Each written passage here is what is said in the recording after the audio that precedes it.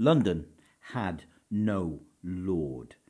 When you study the history of the 10th century, you see that from the death of Aethelred, Lord of Mercia, no man or woman was elevated to the position of Overlord of London. It was no longer Mercian, but now part of a new nation, and it belonged to the holder of the title Angelorum Rex.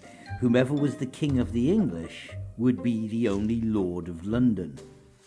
But the kings were busy, waging wars and establishing a nation, and London was just a market town with rather impressive walls. And so, while no noble lord oversaw its citizens in their day-to-day lives, they ended up having to organise themselves mostly. Back in chapter 17, we met the ferocious Peace Guild, the brutal vigilante group who would hunt down and hang any man, woman, boy or girl who dared to steal from the town, extracting a financial penalty, followed by the capital one, upon all those who had the audacity to take from them. This huge body of citizens combined their willingness to engage in pitched battles with monthly meetings over a shared meal, where they would discuss the affairs of the town and governance of it. London ran itself, mostly. This fierce community, then, who had been bloodied in battle against the Vikings, both close at home and far to the north, had only one named lord designated to them: the Bishops of London. And their loyalty to their bishops in these days was actually quite fierce. This was compounded during the tenure of Bishop Theodred of London, a Germanic bishop who had been a crucial ally of the distant king Aethelstan. The king's glory reflected upon Theodred, and Theodred's glory reflected upon the town. London became the kind of place where they defined civic virtue alongside faith in God. But what would happen if there came along a bishop who was as ferocious and as fierce as London was? Someone who was as intolerant and as demanding as them. As the year 960 dawned, the town and Britain was about to find out. Hi, my name is Saul, and this is one of the most overlooked parts in the history of this century. This is chapter 21 of the story of London. Meeting God's people.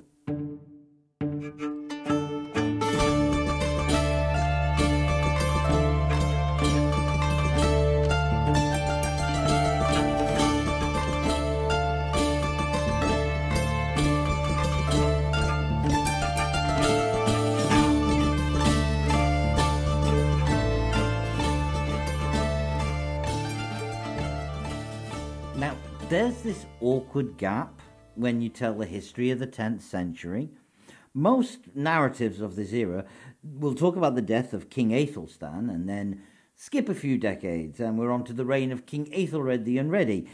This intervening period and its kings don't usually get much attention, but they should, because while their narrative is a bit complicated and doesn't fit neatly into the story, they actually represent a crucial junction in the story of Britain. So which kings are we talking about here? Well, when Aethelstan died, his younger brother Edmund took the throne in the year 940. He only ruled for 6 years before he was unfortunately murdered in a brawl. This meant he was replaced by his brother, King Eadred. Edmund had sons, but they were way too young to take the throne, so despite being sickly and crippled with serious illness, what we think was Crohn's disease, Eadred was king from 947 and ruled until 955. After just 7 years in power, however, he died, and his nephew, Edmund's oldest boy, Edwig, was elevated to the position of king, aged only 14. Edwig the Fair may have been dashingly handsome, but he was hated by many, and he only ruled for 4 years himself before he also dies suddenly, and his baby brother Edgar becomes king in 959. Now, there is much to say about these 4 kings. They had lives and passions, they made choices, and their actions changed the nature of the land. But since this is a podcast about London, there's only just certain things you need to know and to keep in mind. Edmund was shaping up to be as ferocious and as cunning as his brother. He was a king who, within months of his coming to power, lost all the lands north of Watling Street to his older brother's great nemesis, the Irish Viking Olaf Guthfrithson. He responded to this by unleashing a brilliant and ferocious campaign, rebuilding the fjord, biding his time, and taking the north back like a grand master at a chessboard. Eventually, like his older brother, Edmund ruled the whole nation, having devastated his foes and been so powerful that he'd given the kingdom of Strathclyde to the King of Scotland as a trinket to secure an alliance. And then at a gathering, he supposedly gets into a fight with an exiled criminal who had sneaked back into the country, and this guy stabbed him, and that was the end of Edmund. Younger brother Eadred was in charge for just a year when he faced the impact of the sudden explosion of the arrival of a former king of Norway, Eric Brotherkiller, also known as Bloodaxe. Eric had been driven from his throne by his surviving brother Hakon, the young Norwegian prince who had grown up in the court of Aethelstan, and rather than go back to take his lands across the sea, Eric decided he would very much like the throne of Jorvik. Yet Eadred had shown his own cunning and skill and ferocity, expertly handling a 5-year period of utter chaos to re-solidify control over the north. Alas, his illness got the better of him. When he died, having been reduced to a liquid diet and wasting away, a new king was elevated, and something profound happened at that moment. His nephew, Edwig the Fair, has one claim to fame none of his illustrious forebears could claim. He was the first king of this new nation of England to be elevated who did not face instant rebellion or war in any part of his realm. Even in fractious Northumbria and Jorvik, or over in East Anglia, Edwig becoming king caused no instability. This being said, he was also known as an indulgent and somewhat petulant teenager. He was only 16 when he took the throne, after all. He is salaciously accused that on the night of his coronation, he was found sleeping with a young noblewoman and her mother. And while perhaps untrue, it reflects the fact that he was disliked, opposed, and faced internal court-based political campaigns against him from day one. In the end, he was forced to grant all his lands north of the River Thames, including London, to his baby brother Edgar, before his sudden death a couple of years later, and Edgar took the throne.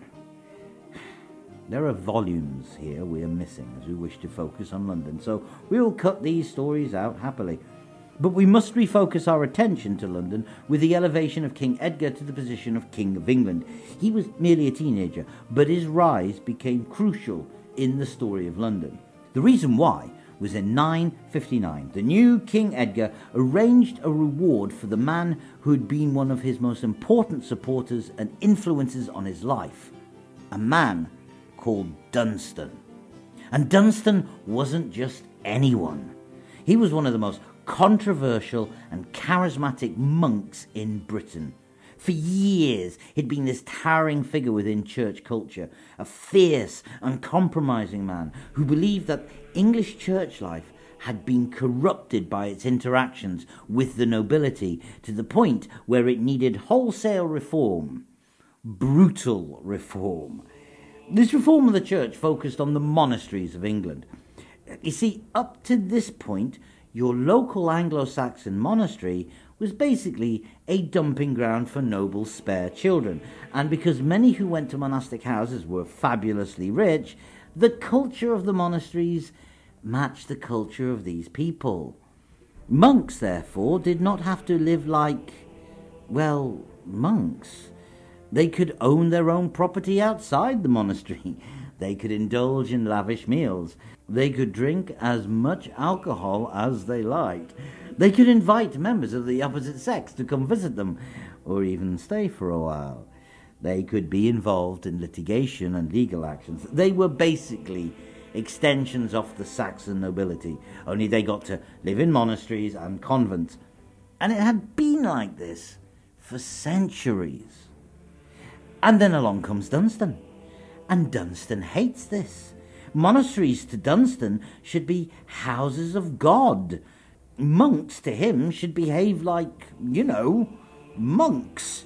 They should eat frugally, not own property, not cavort in drunken sex parties, not be part of the secular status quo. He wanted them to be cut off from the outside world altogether. Dunstan wanted to build walls around monasteries. This was Dunstan's big, passionate crusade, and he had been banging on about it for years. Obviously, this made Dunstan unpopular with the status quo. The average resident of a monastery did not want to suddenly find themselves living somewhere that had gone from easygoing to brutal and puritanical. The nobility saw that if the church wasn't a place they could dump their spare sons and daughters for their own benefit, they would lose out on money, land, influence, the kind of stuff they've been taking from church land for centuries. No, this Dunstan fellow had to be stopped. People did try to kill Dunstan, but they had failed. But he had been exiled from England twice, and the second time was by none other than King Edward the Fair. Dunstan's life had been a lonely battle, but it had not been without some victories. He had, in previous years, been made the abbot of the monastery of Glastonbury, and as abbot he had brought in these changes there at least. And this is where he planted seeds that grew to become important to him in later life. See, one of the monks who had seen the light under Dunstan was a man called Aethelwald. Brother Aethelwald had become a zealot for Dunstan's cause, so much so, before too long, he also was facing exile. But he'd been saved at the last minute by King Edmund, and he had been appointed the personal tutor of the young Aetheling Edgar. And that meant the new King Edgar had grown up where his main tutor was a stalwart champion of the Benedictine reform movement, and his tutor's hero was Abbot Dunstan, and Abbot Dunstan had been willing to stand up to Edgar's rather annoying older brother Edwig, which had caused his second exile. To Edgar, then, Dunstan was a bit of a hero. His campaign to reform the monasteries were now King Edgar's campaigns. His reforms were the reforms Edgar himself wanted. And so he invited Dunstan back to England and immediately rewarded him with not one, but 2 bishoprics in England, including the title of Bishop of London. Dunstan was now given access to the people of London without filter. And for their part, London loved Dunstan. He was to them a perfect Bishop of London. He was strict, tough, uncompromising, and willing to cause an argument. This is a town whose only civic authority is the dangerously violent Peace Guild. Dunstan is right up their street. After all, he could issue a clarion call to reform all the English monasteries, but that didn't impact too much upon London. There was at the time only one monastic community near the town, the Abbey of Thorney Island, the Benedictine monastery that had been established by King Offa as described way back in chapter 6. That would be the only place that would have to change. London gets to join in a campaign to tell folks what to do without having to do it themselves. How perfect. London could just carry on, get the local abbey to shape up and support Dunstan, their bishop, in reforming everywhere else. And Dunstan did reform that abbey on Thorney Island. He reformed it and he expanded it, and that expansion is very important. It is during the reign of Dunstan that a massive land grant is made to the abbey by the king himself. This region was, after all, his. Fundamentally, they'd just been given a huge slab of land to the immediate west of London, and you can only boggle at how much owning this land today would be worth. But as interesting as that is, it is matched by the detailed description of the land grant in the charter itself, because this provides us with a fascinating description of what the land looked like in the 10th century. It describes the border to this new monastery land as running along the, quote, boundary stream, unquote, meaning the Tyburn River itself, until you come across a tree stump next to a large swampy fen area. Near there was a ditch, which you followed until you reached somewhere called Cow Ford, where the by now quite small river Tyburn met Akeman Street, the road that led you to Bath, today's A4 towards Heathrow. The Cow Ford itself was close by to where today sits, Buckingham Palace and Green Park Tube Station. After this, you continued to follow the Tyburn until it came to what is described as, quote, a wide army street, unquote, which tells you what the principal purposes of main roads were in those days. In this case, by the way, it's referring to Watling Street, the ancient Roman road, and the section this grant is specifically mentioning is today's Oxford Street. Now you follow the dividing line along what is today's Oxford Street, and you finally come to a place called Hula Burner, or the stream in the hollow. Hula Burner is the origin of the name High Holborn, where eventually you would meet an old wooden church dedicated to St. Andrew, which may indeed be today's St. Andrew's Holborn. By now the boundary would reach across to the London Fen, a large boggy area that ran either side of the River Fleet down towards the Thames, roughly following the path of today's Farringdon Street, which to this day dips down compared to the higher land in Ludgate Hill and on Fleet Street. Bogs and fens, ditches and tree stumps, rivers and cow fords. This marshy territory feels little changed from the Neolithic lands we described all the way back in chapter 1. But this is the land granted now to the monastery of St. Peter on Thorney Island, now to be run via the strict rules insisted upon by Dunstan. As Bishop of London, by the way, he was also granted lands to the north-east of the walls, the ancient parish and manor of Stepney. This manor covered the entire area stretching from the eastern edge of the walls of London up to the River Lee and from Stamford Hill down to the River Thames itself. Basically, Dunstan owned what is today's Tower Hamlets and parts of Hackney. It said Dunstan rebuilt a church there, which was later named after him. The main church of London, the largest building in the town by far, and arguably the only stone building of any note in the town at all, was of course St. Paul's. Here, Bishop Dunstan would have had his main base of operations in the town, and one can see the level of religiosity in London by the business this church did. And because as much as St. Paul's was a place of spiritual devotion, it was also a profitable place. Churches at the time did good business from saints, and St. Paul's was quickly becoming a place of saint veneration. As I said last chapter, it had a shrine inside the church dedicated to the highly profitable Saint Swithin, but it also had 3 local saints who were especially important to the Saxon town.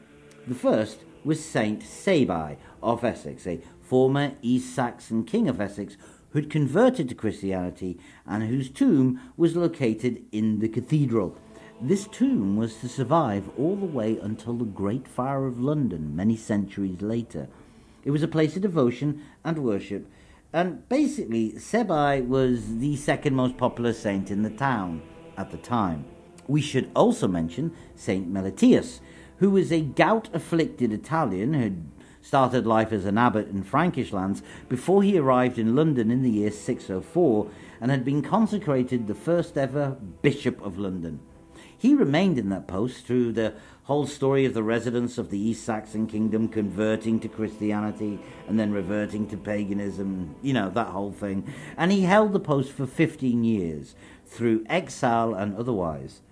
Finally, in 619, Meletius had been appointed only the 3rd ever Archbishop of Canterbury, where he supposedly diverted a fire with the strength of his faith. While he was buried in Canterbury, Meletius did have a shrine to him in St. Paul's, and those afflicted by gout were instructed to pray to him for intercession. But the most popular of the saints of St. Paul's was St. Earconwald, then the patron saint of London. Now, he'd been the Bishop of London who'd taken over after Bishop Wine, who you may remember all the way back in chapter 4 of the story was the one who got the post by bribing the kings of Mercia. Earconwald had held the title of Bishop of London from 675 until 693. and his feast day was celebrated every 30th of April. More importantly, his tomb was also located in St. Paul's, and here it had become the centre of pilgrimage for the surrounding region. Erkenwald was profitable for London. He was their saint, and he grows in importance during this era. So in trying to figure out what the people of London of this age were like, we know in secular pursuits they were very concerned with people not stealing their property, and they were willing to defend their town with violence, happily. And we can see that in matters spiritual, two high-profile bishops of London, a big old church with a bunch of saints linked to it, and the bishop being the only London-focused nobleman of note, Londoners became a place where piety was mixed up in all they did. If you want proof for how strong their faith was, try this. The Anglo-Saxon Chronicle states in the entry for the year 961, quote, "This year there was a very great pestilence, when the great fever was in London, and St. Paul's Minster was consumed with fire, and in the same year was afterwards restored," unquote. So, all right, so we know some kind of epidemic hit England, and the marsh-surrounded lands of London saw it be especially hit. The great fever was taking out the residents of those tightly packed wooden houses we described back in chapter 19. And then, when all of this was taking place, St. Paul's was consumed by fire. This is a terrible calamity. But we do not hear of the relics of the saints being destroyed, so obviously some folks had the wherewithal to remove them. And then St. Paul's is restored within a year. That's fast. It's one thing to say, the locals were able to restore a burned-down church in a year flat. I mean, fair enough. But it's another to say, hey, during a highly infectious epidemic, the people were able to restore a church in 1 year flat. These are a passionate people of a passionate God, possessing great, burning faith. These were God's people. And it is here also with Dunstan that I, for one, think that as much as Dunstan had an influence upon the town of London, London also had an influence upon him. Because Dunstan was only Bishop of London for just 2 short years. When King Edgar had the opportunity, he elevated him straight away and made him Archbishop of Canterbury, like St. Melitius before him. And this gave Dunstan the power to reform monastic communities everywhere. Dunstan now had the ability to influence national policy, and in doing so he seems to have picked up on something.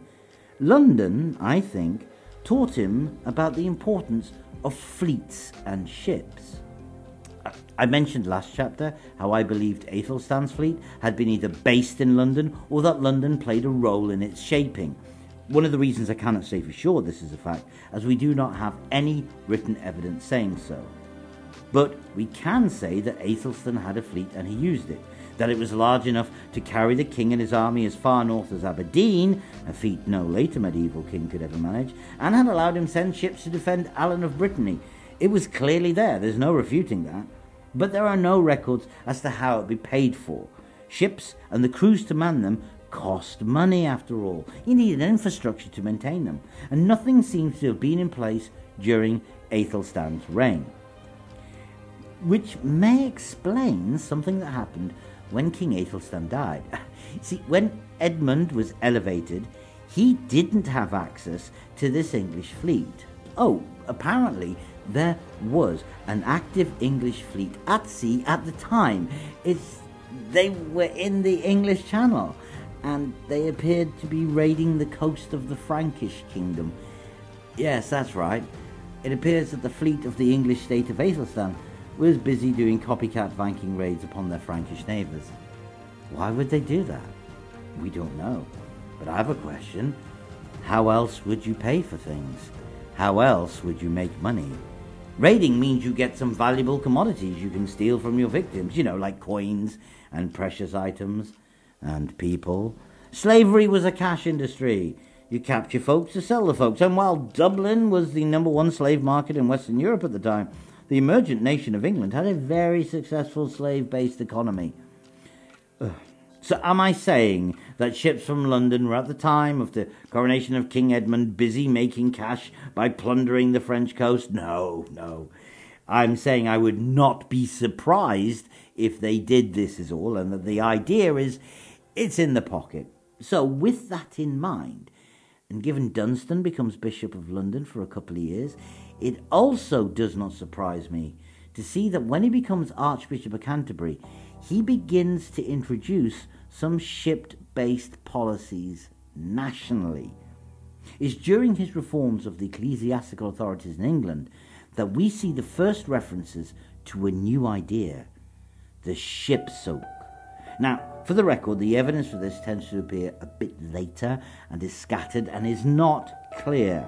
Keep that in mind.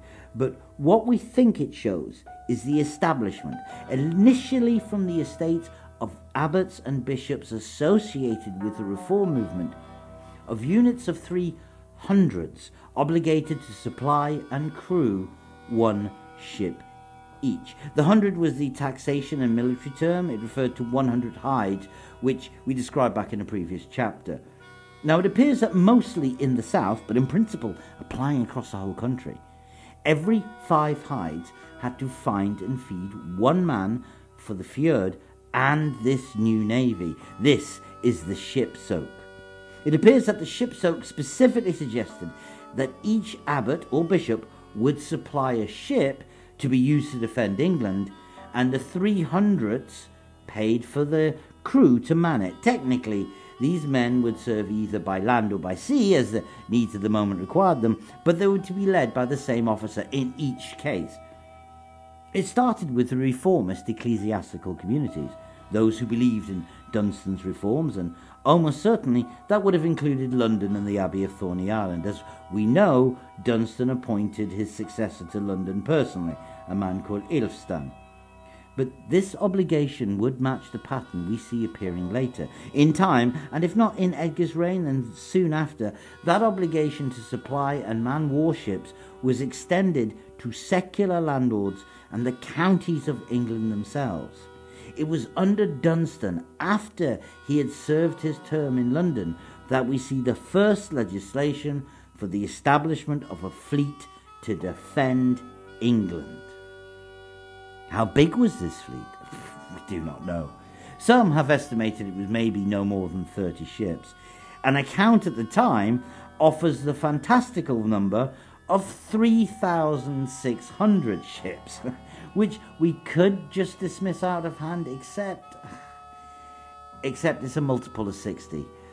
And if by 3,600 ships they actually meant 3,600 men, then that would suggest a fleet of 60 ships with 60 men in each, which is actually quite a realistic target. As we will see in the reign of Edgar's successors, London was to be intimately involved in the organisation of this fleet and its gathering, and again, while there exists no evidence to say it happened now, again I stress the point that its later role tells me that these naval traditions began in this era.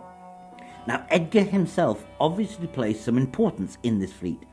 There are reports, from later eras it must be said, that claim that this fleet would gather and cruise along the coast and up the Irish Sea. It would simply announce itself every so often, reminding the Vikings of the Norse Gael diaspora that their enemies now had a fleet. And there is a story, perhaps apocryphal, but one never knows. Soon after he was crowned king, Edgar supposedly cruised with his fleet up the east coast of England, again suggesting somewhere like London was the organising place, up to somewhere on the north coast, maybe even as far as Scotland. Here, according to the tale, he took part in a symbolic little ritual.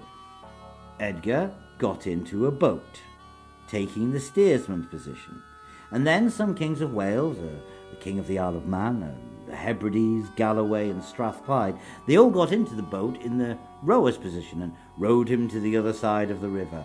The imagery of the helmsman of the nation is laid on pretty thick here, but just keep in mind, and we'll talk about this in a future episode, it is worth noting this tradition said the kings who were rowing him, they were all people, leaders who were based on the Irish Sea. They were all of Norse Gael disposition. True, untrue, it's not important. The image was everything. The branding was everything. Edgar is known to history as Edgar the Peaceable. It's pure branding. Look how peaceful my nation is. By all accounts, Edgar himself was a short guy with a bad case of short guy complex. He would personally pick fights with taller men, take insults when none were intended, and had a need to brag to hide his insecurities. And today, the role of the King of England will be played by Joe Pesci from Goodfellas. He was also born a second son of a king. He was the spare, and as such, he was probably destined for a life in the clergy. I mean, he was specifically tutored by Brother Æthelwald, a fanatical devotee of monastic reform. His influence of faith is seen right throughout his reign. I mean, for example, Edgar was not crowned until he was age 30, his coronation happening at the same age he could technically become a priest. And under the auspices of Dunstan, his Archbishop of Canterbury, the whole coronation ceremony was scrapped, changed and reborn. It became a spiritual pageant unlike any other, including such radical moments of his wife being crowned the first ever Queen of England. Basically, Edgar was known to be fairly pious. Well, he felt pious. He didn't always act pious. I mean, this was the king who, when he was aged 19, basically kidnapped a nun, had a daughter by her before she returned to the convent. Still, 2 of his 3 children were to become saints, but that's a whole separate tale to get into. Ultimately, for me, King Edgar was a pragmatist. And he did something in his reign that's much overlooked, but reveals this pragmatic side of his personality like nothing else. He realized that the best way to rule the North was with a light touch. He decreed that while he, as king alone, should create the common law of the land, which he was able to push through via his ecclesiastical reforms, the regions with large Anglo-Norse populations, such as East Anglia, the 5 boroughs of northern Mercia, and the former kingdoms of Jorvik and Bernicia, they should be allowed to have their own laws and traditions to supplement his, their own unique way of doing things. He won't stop them. See, this was a smart thing. In enshrining these privileges, it granted the powers that be in these regions a reason to support the king. Very pragmatic, very smart. In time, and I mean soon, like within a single generation, this grant was to lead to this region to be nicknamed the Danelaw. And then, suddenly, Edgar died in the year 975, and this instantly plunged England into a crisis. He had 3 children, a daughter called Edith, a child of his escapade with a nun. He had a son from his first union, or his first wife, called Edward, who was about 12 or 13 at the time, and now he had young Æthelred, who was only about 2 or 3, and was the son of his queen. It would appear a simple matter to decide who should be king, but it wasn't.